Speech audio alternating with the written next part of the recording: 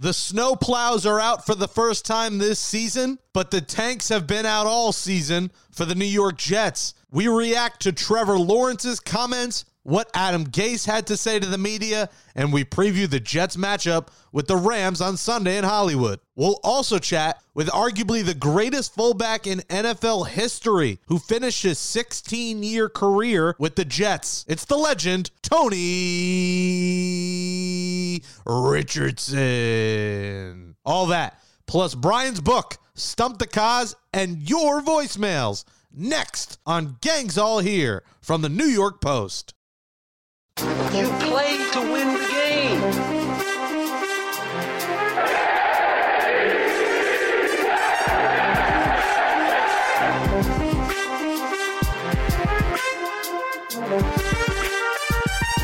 Welcome back to Gangs All Here, everybody, our New York Jets podcast from the New York Post. Subscribe to Gangs All Here on Apple Podcasts, Spotify, Stitcher, Google, Amazon, wherever you get podcasts. Give us that 5-star rating. Write in a nice review. We appreciate your continued support as the tank continues for the Jets. 0-13, 3 games to go, and that 3-game stretch begins with the Rams in Hollywood. Now, the tanks have been out all season, but we're bringing the snow plows out, Kaz, this week. Snow has hit us in the tri-state, you in New Jersey, me in New York, and I got to say this. Maybe it's the Grinch who stole Christmas. Maybe I'll be 30 in February. I'm getting old. I hate the freaking snow, and I don't even have a car. I'm in a building now, so like I don't have to shovel. So I should be the least of people complaining. If there's a year we could tolerate it, it's a year where all the restaurants, at least here, everything is shut down anyway, so it's not like I could go anywhere. But man, I do not like snow, and I do not like cold, Kaz. Wow. Look, Jake, I don't love snow. I'm not a skier or anything like that. And, too much of it will drive me crazy. But one big snowstorm is good for me. Like, I'm okay with that. And I'll tell you, Jake, I'm looking forward to this snowstorm more than any snowstorm I have since I was probably 10 years old. Why is that? So last year, my neighbor was moving. And he came over to me and said, "Do you want to buy my snowblower?" Was it Mike Francesa, your neighbor? No, he's a big snowblower guy. If you, I know he's a very good snowblower user. I've heard he's excellent on the snowblower. So I said, yeah. So $200, I got a snowblower. I don't have a huge driveway, but I have a long sidewalk I'm responsible for, Jake. I live in a corner, so I have a long sidewalk to shovel. And, so the snowblower helped me there. So I bought the snowblower. I changed the oil. I'm not the greatest handyman, Jake. Like changing a light bulb is about as far as I go around the house. But I changed the oil. I got the thing all ready to go, gassed up, boom, ready to go. We're ready to go for the winter. It didn't snow. It was the first winter I ever remember it didn't snow. There was not one big snowstorm last year. So the freaking thing sat in my garage collecting dust, and we were stacking boxes on it. Today, I got the snowblower out. I got it started. It's ready to go, and I am psyched, Jake. This is your first one ever. Your first snowblower. First one ever. Wow. First snowblower ever. Brian Costello on Thursday, December 17th, will be popping his snowblower cherry, folks.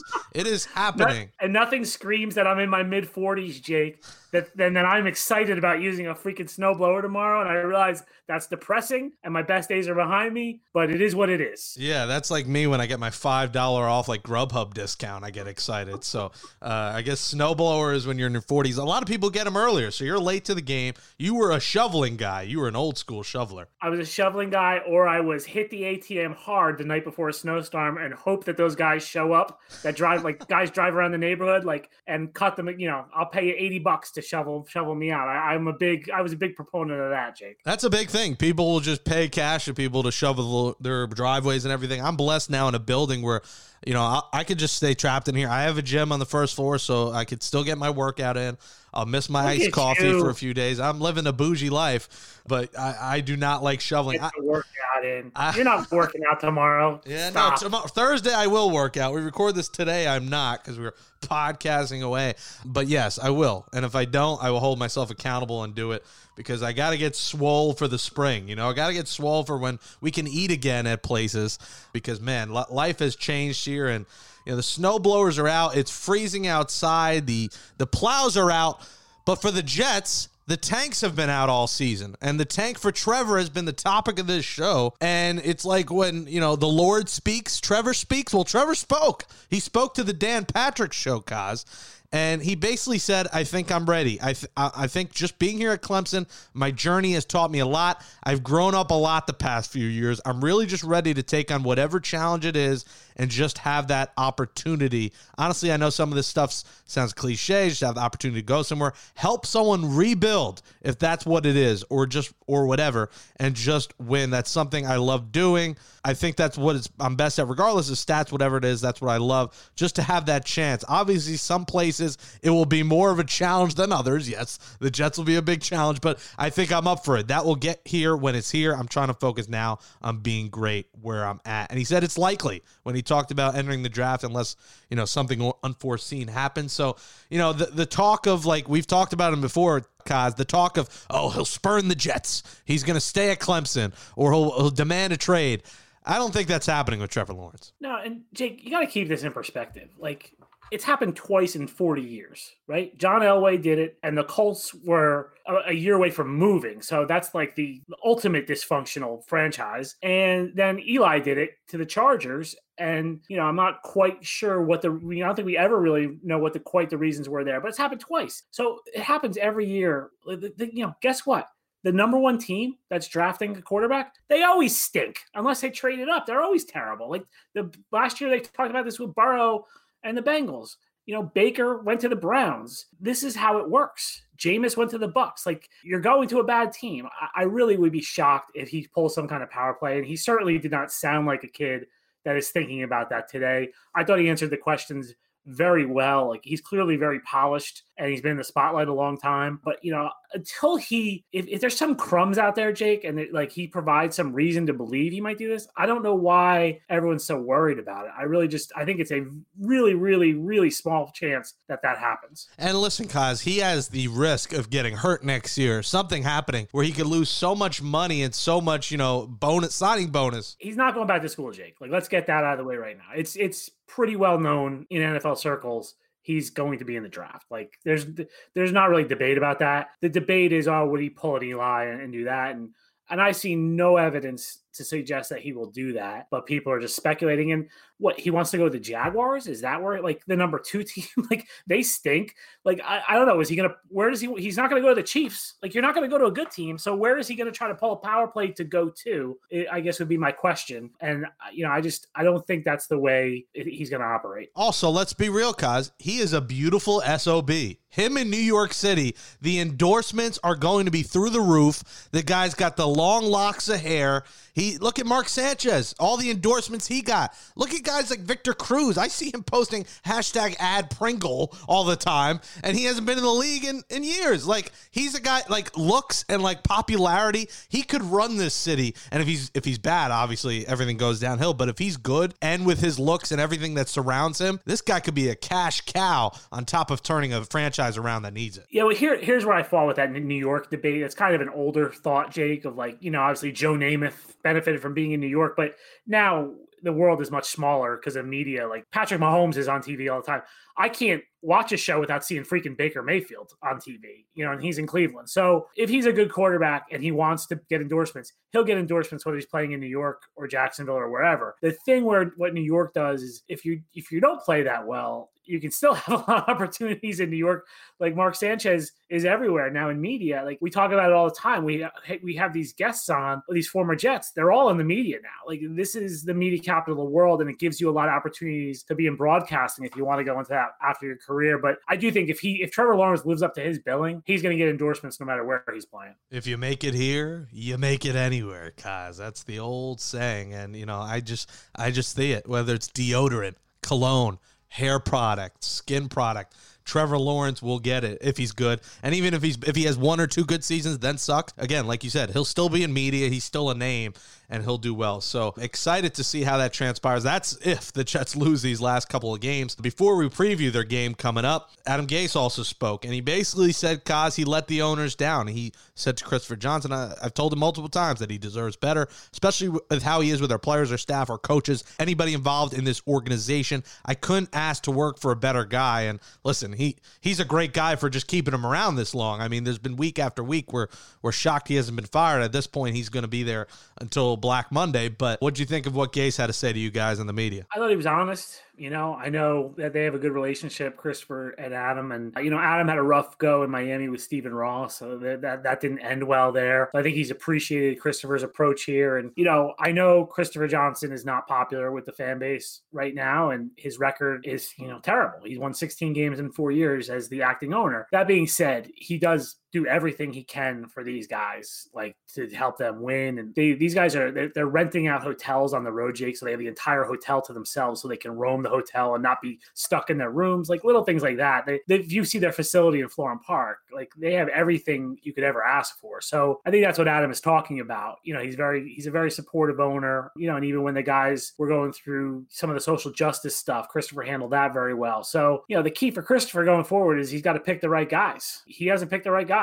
And, Woody Johnson before him had a bad string of picking the wrong guys. And so we'll see on Joe Douglas. The jury's out, and they're going to have to pick a coach. And that's going to be the key to everything. Owners look good when the people they pick do their jobs. When the people they pick fail, then the owners look pretty bad. But he is not, like Christopher Johnson is not James Dolan. He's not Jeff Wilpon. He's not that. He's not one of those guys. Like this guy wants to win, trying to win. And I think that's what Adam was getting at today. Well, I'm glad we don't have to hear that name, Jeff Wilpon, again. It is Steve Cohen tweeting away as the Mets are trying to get George Springer at some point. Where I'm waiting here. I'm hoping for a little Christmas present. Hanukkah's about to be over, and the Mets have only got James McCann and a new GM and a new bench coach. But I'm still waiting for George Springer. So let's get on that, Uncle Stevie. But Gase has been bad. The team has been bad. Kicking has been bad. They have cut Sergio Castillo, who went 8 for 13 with the Jets. They have signed Chase McLaughlin, who went 4 for 5 with the Jaguars in 3 games, 3 or 4 extra points. Sam Ficken has come off IR, so we don't know if the Jets are going to have an opportunity to kick, but they'll have their choice. I guess if Ficken's ready, they'll go with him. If not, they have this kid Chase McLaughlin at kicker, Kaz. And, I guess we'll get to see a couple more games of Denzel Mims, right? That's something, a guy who's really progressed here and looked like he could be a really good draft pick for Joe Douglas here, and we get to see him for a few more games. So that's something at least bright to watch for. Yeah, he's back. He missed the game because of the family emergency last week. He's back, though, practicing, and will play Sunday. The thing is, Jake, this Rams defense is really, really, really good. The Jets just played the Seahawks, who had the worst defense. I think they were 31 in the NFL before playing the Jets, and they scored 3 points. The Rams are number one. They are uno. They are the best defense in football. They have Aaron Donald, probably the best non-quarterback in football. They have Jalen Ramsey, who might be the best cornerback in football. So, yeah, Denzel Mims will be out there, Jake. I don't know if he's going to get any passes, though. If Ramsey's covering him, that's going to be an education for young Denzel Mims. And I think this is going to be another one that's going to get very ugly. The spread tells it all. The Rams are 16.5-point favorites. They're 9-4, Kaz. They're leading the tiebreaker for first, but they're also still fighting for that bye. Remember, only one team gets a bye in each conference this year, and the Saints and Packers are ahead of them. So these games are meaningful for the Rams. They're coming off a 24-3 win over the Patriots. They didn't do a ton offensively, which means I expect them to score something like 41. I see like a 41-10 Rams in this one. Yeah, I'll go 31-3. I'll go a little bit less than you. But I do think they're going to have success. Cam Akers ran for a lot of yards last week. And, the Jets' running defense was probably the biggest surprise of that Seahawks game, because that's one area they've been okay at this year, and they were terrible against the Seahawks. But, we're in the portion of the schedule, Jake, where the competitive games are probably in the past for the Jets. And the other game, of course, that we're watching for, we're on Jaguars watch. The Jaguars will take on the Ravens. So the Ravens, Lamar Jackson, hopefully, he finds a toilet all week to get to. I know he says it was a leg cramp. Many people still convinced that it was the poop game, and it was a very good game, probably the game of the year, the bad beat of the year as well. So I see the Ravens. Unless Lamar misses that game, Jaguars probably aren't competing. And your boy, Gardner Minshew, is back at quarterback, the mustache one. So the Jets will get blown out, and we see them at 0-14 and a step closer to Trevor Lawrence. Speaking of snow, we got to dive into Brian's book, and I know you've covered some games in the snow over the years. I'd imagine, Kaz, that you have a Brian's book snowstorm edition for us. Yeah, well, the Jets were just in the city where my snow memory occurred, Seattle. In 2008, the Jets went to Seattle, December, and Jake, Seattle's known for rain, right? Like we know the Pacific Northwest, it rains. It doesn't really snow there very much, and I didn't know that until I got to Seattle in 2008, and it was a city that had no idea how to deal with snow. So they were like delays getting in. We get in. I had to wait 2 hours to get a taxi. This is before Uber. To get a taxi from the airport. The line was like a mile long. Then we get into the city. Everything was shut down. The restaurants were closed. There was no car, like no taxis. Everything was closed. And it was a decent snowstorm, Jake, but it was probably like a foot of snow, maybe 18 inches. It wasn't like 6 feet of snow or something like that. They didn't have any plows. The city of Seattle didn't have any plows. They'd bring plows in from Vancouver. It was insane. So the Jets played the game. It was actually Mike Holmgren's last home game, and Favre was like shot. I remember Favre threw one of the worst interceptions in history. They lost the game. Marty Lyons, the Jets, great broadcaster, he had to run across the back of the end zone at the end of the game to get to the locker room, and the Seahawks fans were pelting him with snowballs, pelting him. And then Sean Ellis picked up a giant snow boulder and threw it into the stands after the game. Yeah, so I will say that I wiped out on my way to the stadium on a patch of ice, Jake. I still feel it in my lower back. So that was a memorable trip. There were some beat writers who ended up in a snowbank after the game, drove their car into a snowbank. That wasn't me. I slept at the airport after the game. I paid a kid $60 to drive me to the airport at my hotel because there was no taxis. I slept on the floor of the airport because I didn't want to miss my flight. And I ended up, and it was crazy. All they said flights were canceled, and they weren't really canceled. It was bizarre. I just remember flying out, and I remember watching Eric Mangini's press conference on the TV on the airplane. So it was a very memorable trip to Seattle, Jake. You could tell that to anyone who likes snow. It only causes problems. And now, speaking of wiping out, on Sean Ellis's poop list right next to, it has you and Seahawks fans, apparently. Yeah. He got fined pretty good. He got fined pretty good for throwing it. It was a boulder. It was a snow boulder he picked up and threw into the stand. Did you see it? Did it hit fans? I did not see it. I actually didn't see it because he was walking off the field and he did it. And I imagine I was on my way to the locker room. It became a big deal after the game. And I remember, I think I didn't see it till the next day or that night. And yeah, it hit fans. Like he got fined pretty good for that, but but I felt bad. I felt terrible for Marty. I mean, Marty got just drilled by snowballs. Oh, first it was on YouTube, Jake. You can look it up on YouTube. All right, I'm gonna have to watch this. Well, first it was Santa Claus in Philadelphia. Now it's Sean Ellis and the Seahawks fans. Yeah, in Seattle. And he's fined $10,000 for throwing it. 10,000. Wow, you found that in the archives pretty quickly there. Yeah, I did. That's a good chunk of change. So note to everyone listening: do not get Sean Ellis angry. If you ever see him in public, you cut him in line, anything, just don't do it. Just stay away. Yeah, he's a scary dude. And speaking of scary, you were stumped twice in Stump the Cause, but you regrouped last week. Right? You regrouped. Let's see, in this edition of Stump the Cause, we bring in Alex Camerata. What do you got for Cause this week? I think we should have some career stats going on here. I might have the one up on Cause. What do you think? I think I'm maybe three of 5. Oh, he's still winning. Cause is still winning. If you stump him again, though, it's interesting. All right, well, Cause, I'm going to take you all the way back to September 23rd, 2001. With 5 minutes and 3 seconds remaining in the fourth quarter of the Jets-Pats game, this Jets player slammed the then Patriots quarterback Drew Bledsoe along the right sideline at Old Foxborough Stadium. That moment changed the NFL forever, of course. Bledsoe returned for a series. He threw one pass, and then that was it. He was replaced by just an unknown backup, Tom Brady. Everyone knows the rest of the story then, but do you know who the Jets player was that hurt Drew Bledsoe? That would be one Mo Lewis. You are correct, and it is episode 57. I figured Mo Lewis, number 57. And you could have gone Mo. You could have gone Bart Scott, 57, right? You could have gone, That's right, yeah. It is I did in the close, if people were here, I did say Mo Lewis edition. So there you go. A Mo Lewis themed question. All right, that 2 easy weeks. You might have to bring back a New York Titans question. Let me tell you, next week is going. Next week he's bringing the heat. I thought it was going to be. Let's take you back to September of 1962 at the Polo Grounds. Let's go back to Great Depression, like 1930. I don't even know if there was Monday morning, Cause it's going to be tough. So we're gonna have to do some homework and get you then. Yeah, you have to do one where you tell them name 6 guys or something. When you name one guy, he did name the quarterbacks one. I got that one a couple weeks ago. Name all the quarterbacks. I think the most impressive one he had was the Cliff Kingsbury answer to the one pass question. So yeah. Now, as we move on, let's hear from the fans. We've heard from us enough. Tony Richardson's going to join us in a few minutes, but let's hear what the fans have to say in You Got Mail. You got mail. Hey, Cos, my name's Andrew. I used to sit in section 325 in the upper deck at the old Giant Stadium. Had season tickets for about 10 years. My question is, we've had a lot of bad Jets football over the years. but who do you think was the worst player to ever put on a Jets uniform? My Twitter handle is @MediaMakersMN. Thanks for taking my call.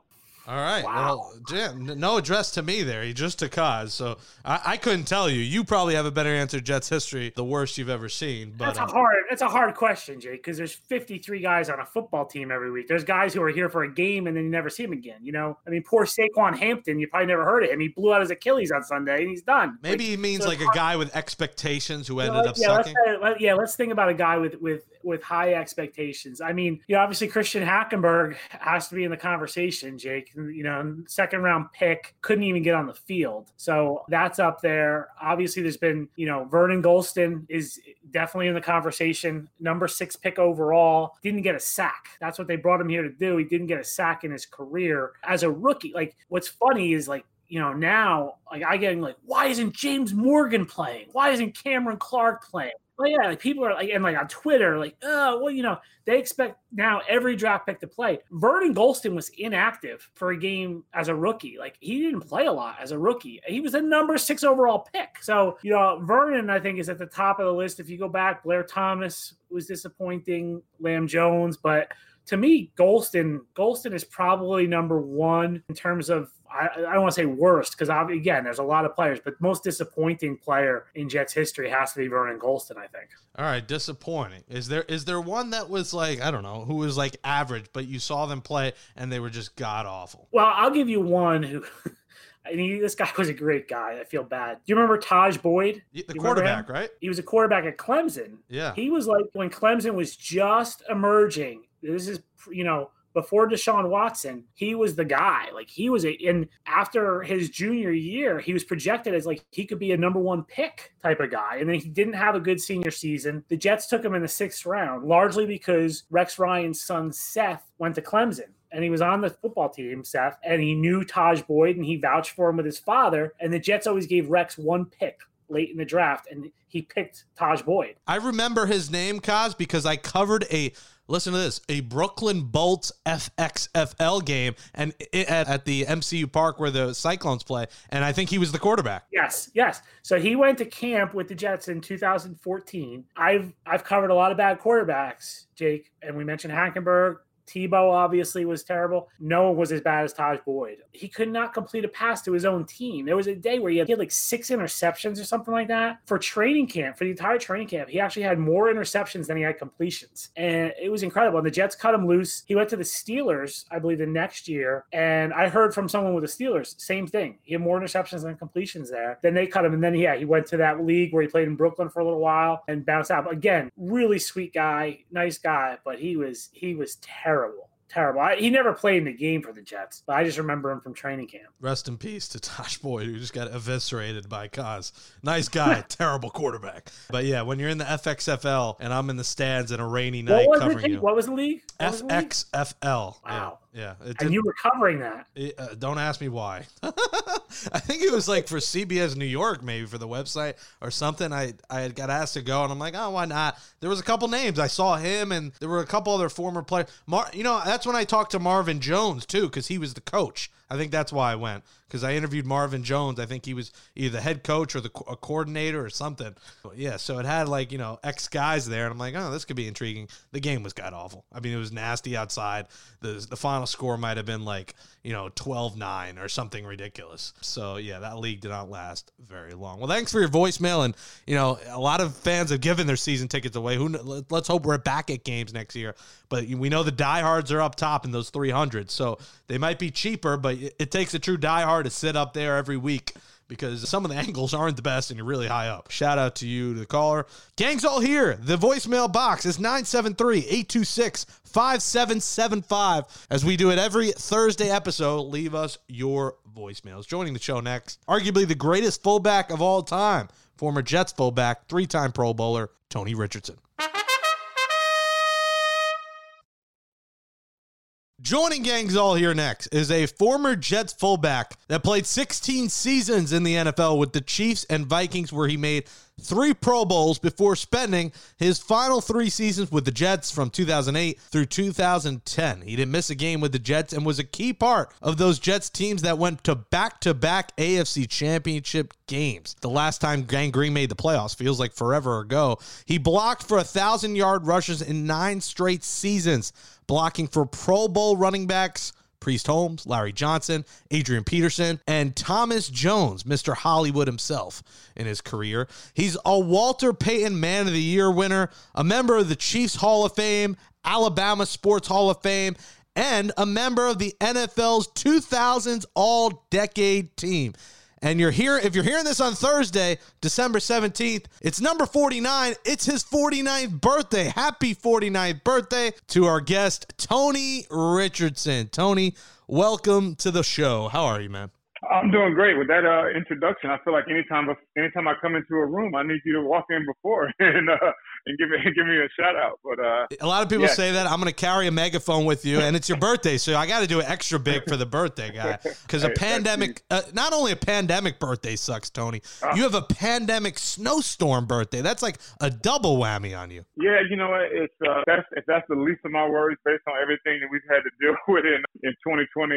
You know what? I'll take it. So. It's, everything that's going on in our world and our country to be able to see light and to see, I'm not going to say my age, but obviously you can Google it, but I'll say it because I wore number 49. I'm 49. So it works. Listen, you don't look a day over 35, man. So keep killing it. I'll be 30 in February. So that's going to, hopefully by then we have something open up. Hopefully it's not snowing then because I'm trying to get a little Benihana in or something. I feel you. Let's start with fullbacks here because you were a fullback and a dominant one. You blocked for so many. It's sad what's happened to that position because you and Mike Allstott, everyone thinks of as the face of the fullback positions, and you blocked for so many great running backs. And listen, you were a reason. I mean, Chester Taylor had a 1,000-yard rushing season behind you. So you were a key part to these guys' success, and we're just not seeing that in today's game. Like, what happened to the fullback position? Well, first of all, we got to rewind a little bit because in the intro you said 16 years, but it's actually 17 because I was on the Dallas practice squad. I didn't include that one, yeah. 17. Well, you have to include it because it's included in my pension years, and so when you start getting your retirement, so that's when it matters. When you're like, oh, okay, so we're counting practice squad. Yeah, give him that check for that extra year. Let's go.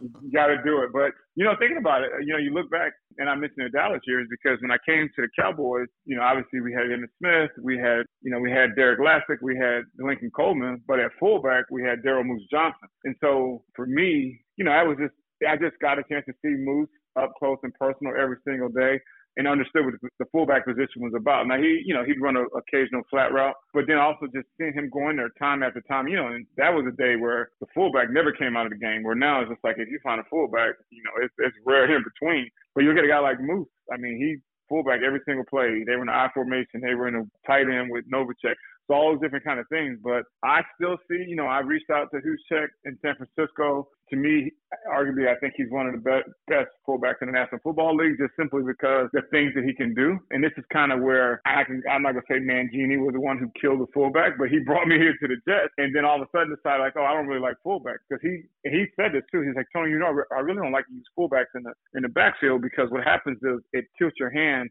because he's looking at it from a defensive perspective. I understood it. Obviously, I never wanted to not be in the game.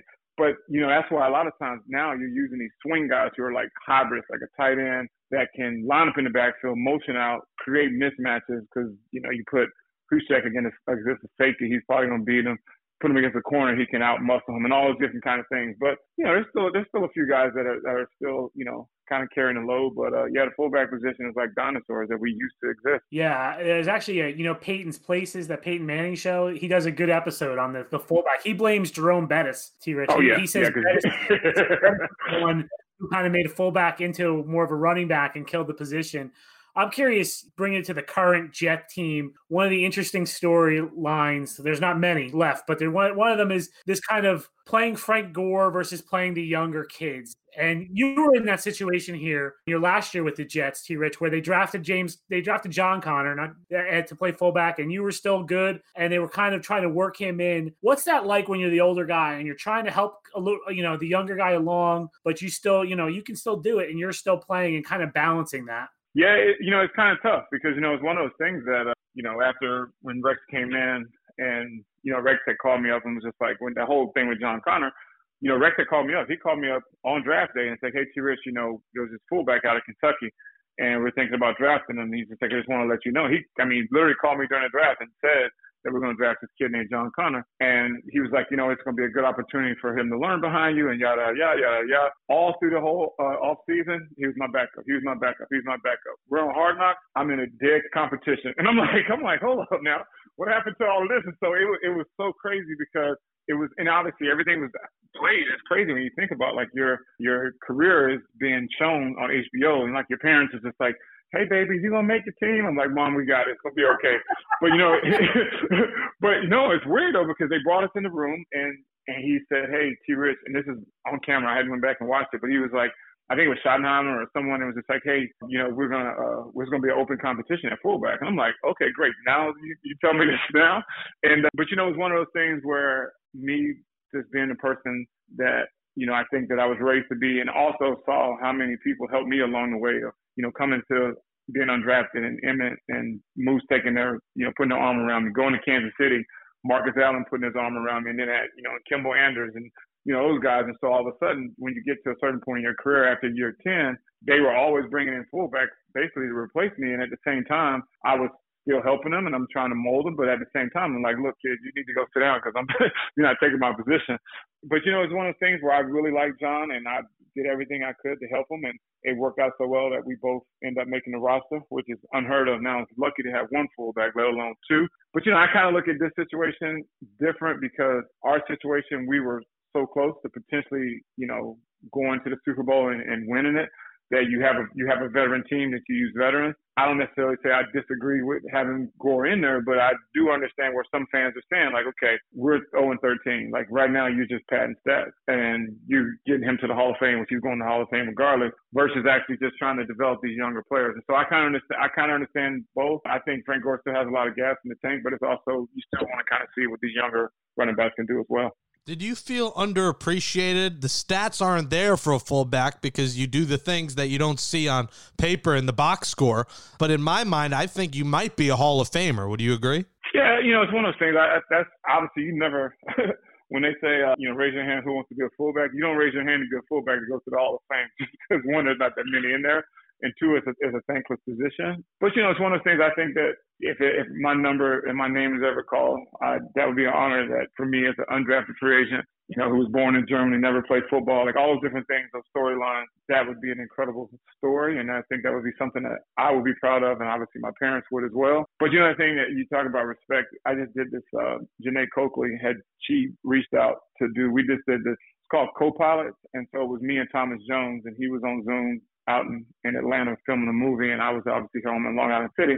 And we took a trip down memory lane, and just to hear, and actually to tell you the truth, I haven't watched it yet because at the end of it, I got teared up. I got choked up because it was just one of those things. Like I had so much admiration and respect for Thomas. One, his work ethic. Like I shared a story on there. I'd be like Saturday. I'm like, hey man, where's TJ? I'm good because we were seatmates on the bus and we were seatmates on the plane, and I couldn't find him. And if I couldn't find him, I'd go in there. He's in the freaking weight room, benching and squatting. I'm like, dude, today's Saturday. Like, dude, you got it. You won. You got bigger biceps than anybody.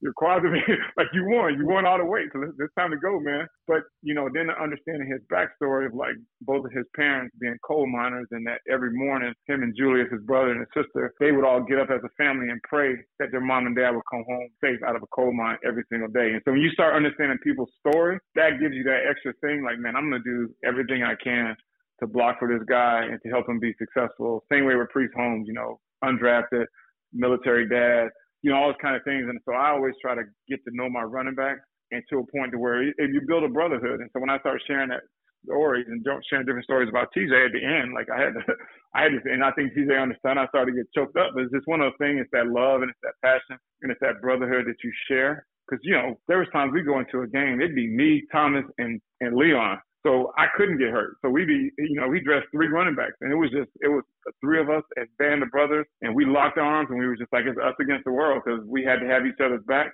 And when you have that type of bond, that's a bond that lasts for the rest of your life. And he talked about Jerome Bettis, the bus. I think Thomas Jones could actually lift a bus on his back. That man is so strong and so good. And now, what was he in? Luke Cage, I think, on Netflix. And He's a movie star. I always joke because he's always dropping these thirst traps of himself. But if I looked that damn good and had those kind of muscles, I'd be dropping one on Instagram every day. T-Rich. Dude, I wouldn't even, if I was built like TJ, I wouldn't even own any shirts. It'd be like wintertime out here.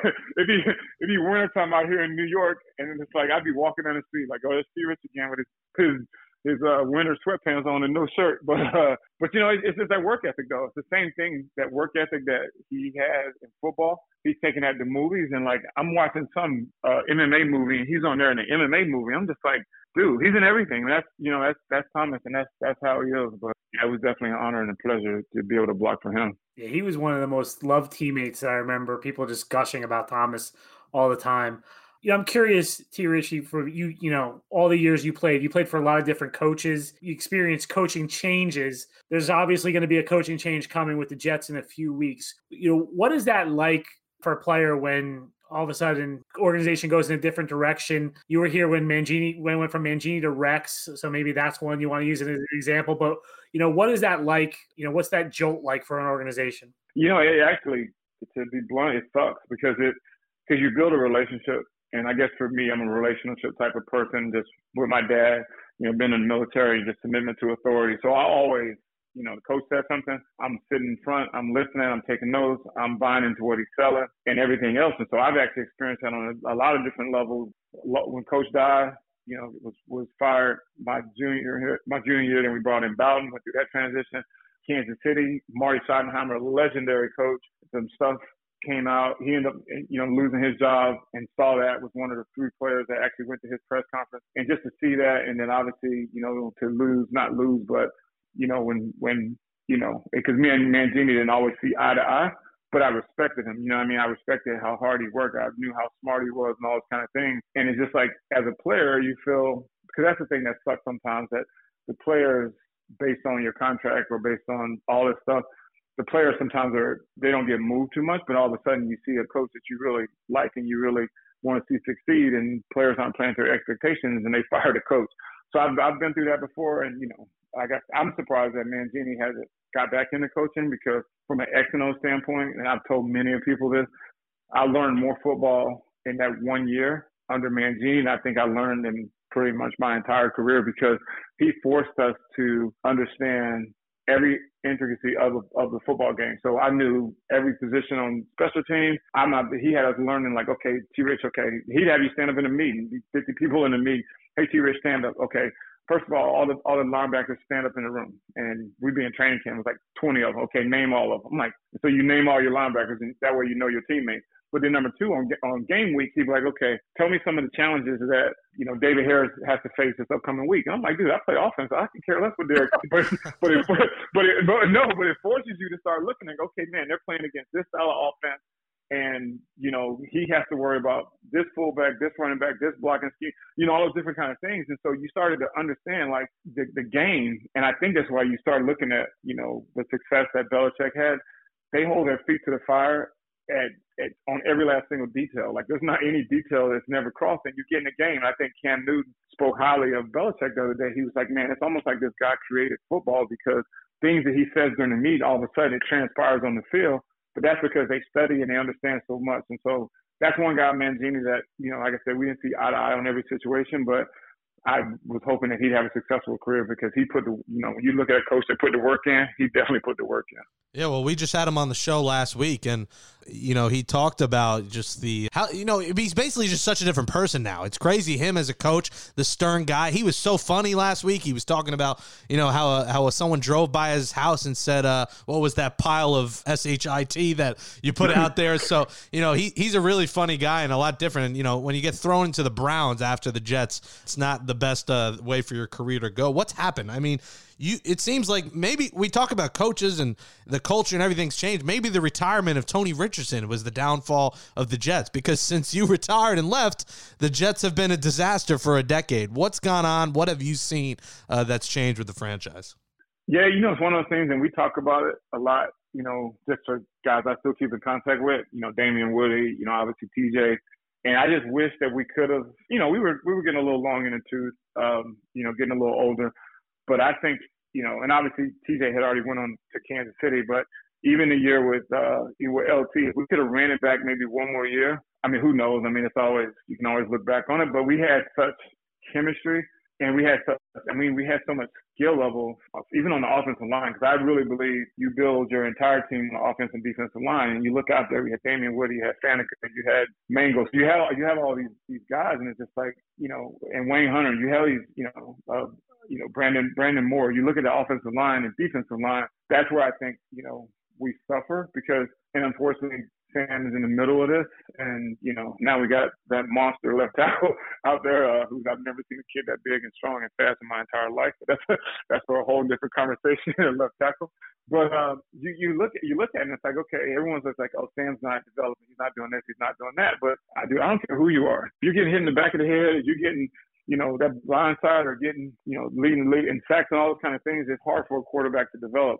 So I think the biggest thing, where the Jets kind of fell off a little bit was not, you know, keeping that offensive line shored up. And, you know, it hurts when you get a guy like, you know, DeBrickashaw, who, think about it. I mean, obviously it's been some years now. I mean, Brick left at year 10, year 11? I mean, and, you know, this guy was a Pro Bowler, and he just retires, and, you know, all those kind of different things. And then obviously, you know, Mango, they start, you know, messing with him a little bit. So I think that a lot of it, I think you just start looking at, you know, not putting groceries back in the kitchen, and you look outside and wide receivers and all those different kind of things, and you know, going through a couple of general managers and all those kind of things. But to me, I know Jet fans get tired of hearing this, but I really believe in Joe Douglas, and I think we just have to give him some time to build this thing, his vision. I think we'll start to see some success here, hopefully next year, but, you know, in the next couple of years.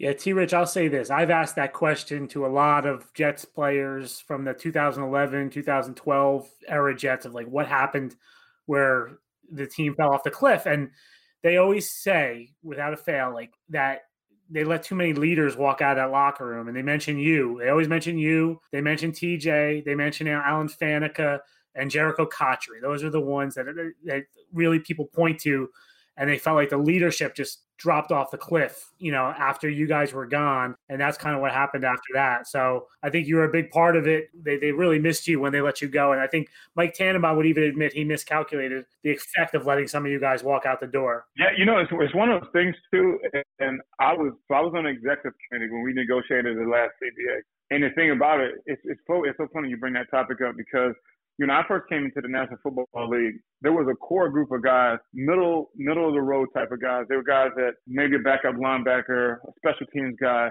all those kind of things. And then once that new CBA kicked in, all those guys got wiped out. It was either going to be the older veteran player at the end of his career, or it was going to be the young player that you're investing time in. So all those middle of the road guys who are your leadership guys that build your team, those are the guys that I think the locker room started to lose because, you know, all of a sudden you get in and, like, you know, you look at the Jets over the last couple of years, you had all of a sudden you look up and Jamal Adams in year 2, he's the leader of your football team. Like, what happened to the year 7 guy? What happened to the year 8 guy? What happened to the year 9 guys? And those are the guys who raised me. It was like, you know, I came into the locker room and it was like, okay, we had the Marcus Allens of the world. We had these guys.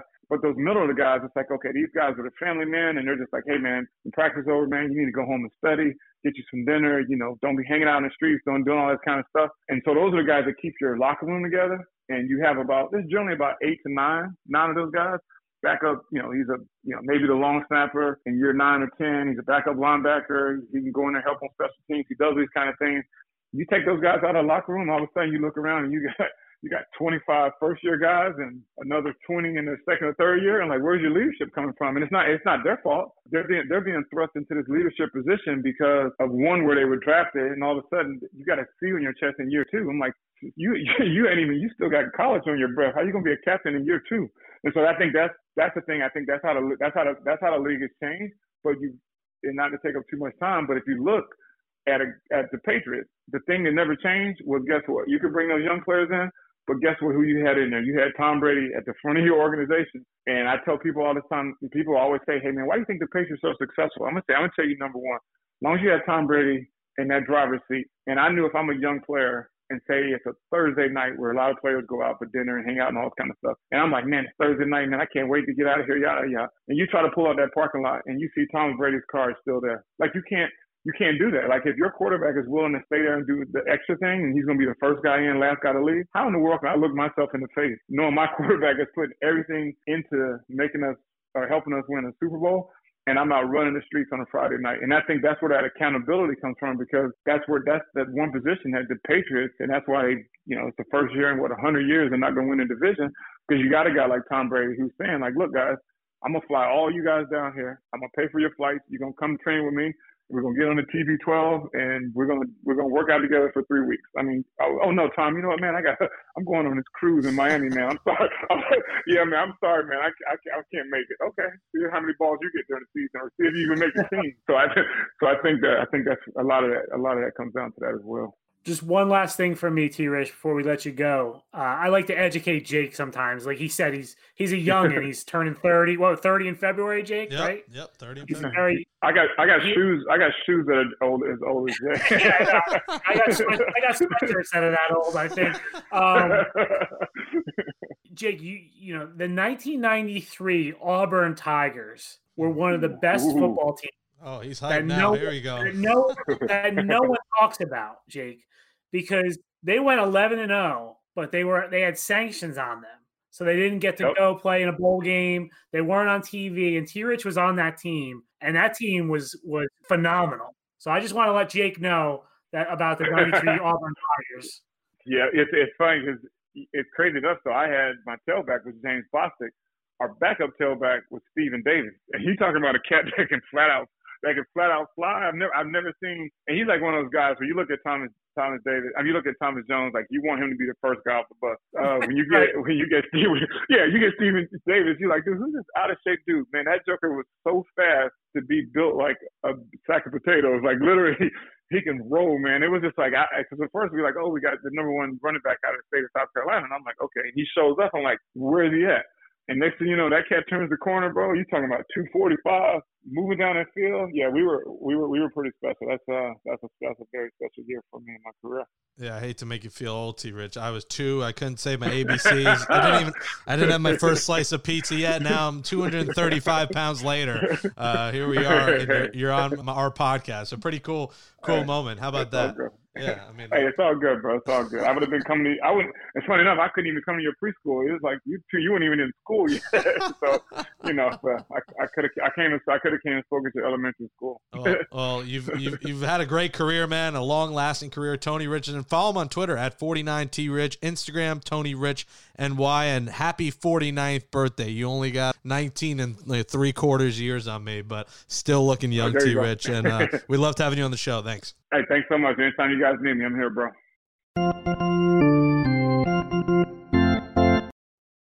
That says hasta la vista, baby, to episode 57, the Mo Lewis edition of Gangs All Here. Thanks to Alex Camerata for helping me out in producing the show. Subscribe to Gangs All Here on Apple Podcasts, Spotify, Stitcher, or wherever you get your podcasts. For Brian Costello, I'm Jake Brown. We return to your ears on Monday following the Jets-Rams game. It could be one loss closer to Trevor Lawrence. Enjoy the game, folks, and stay safe.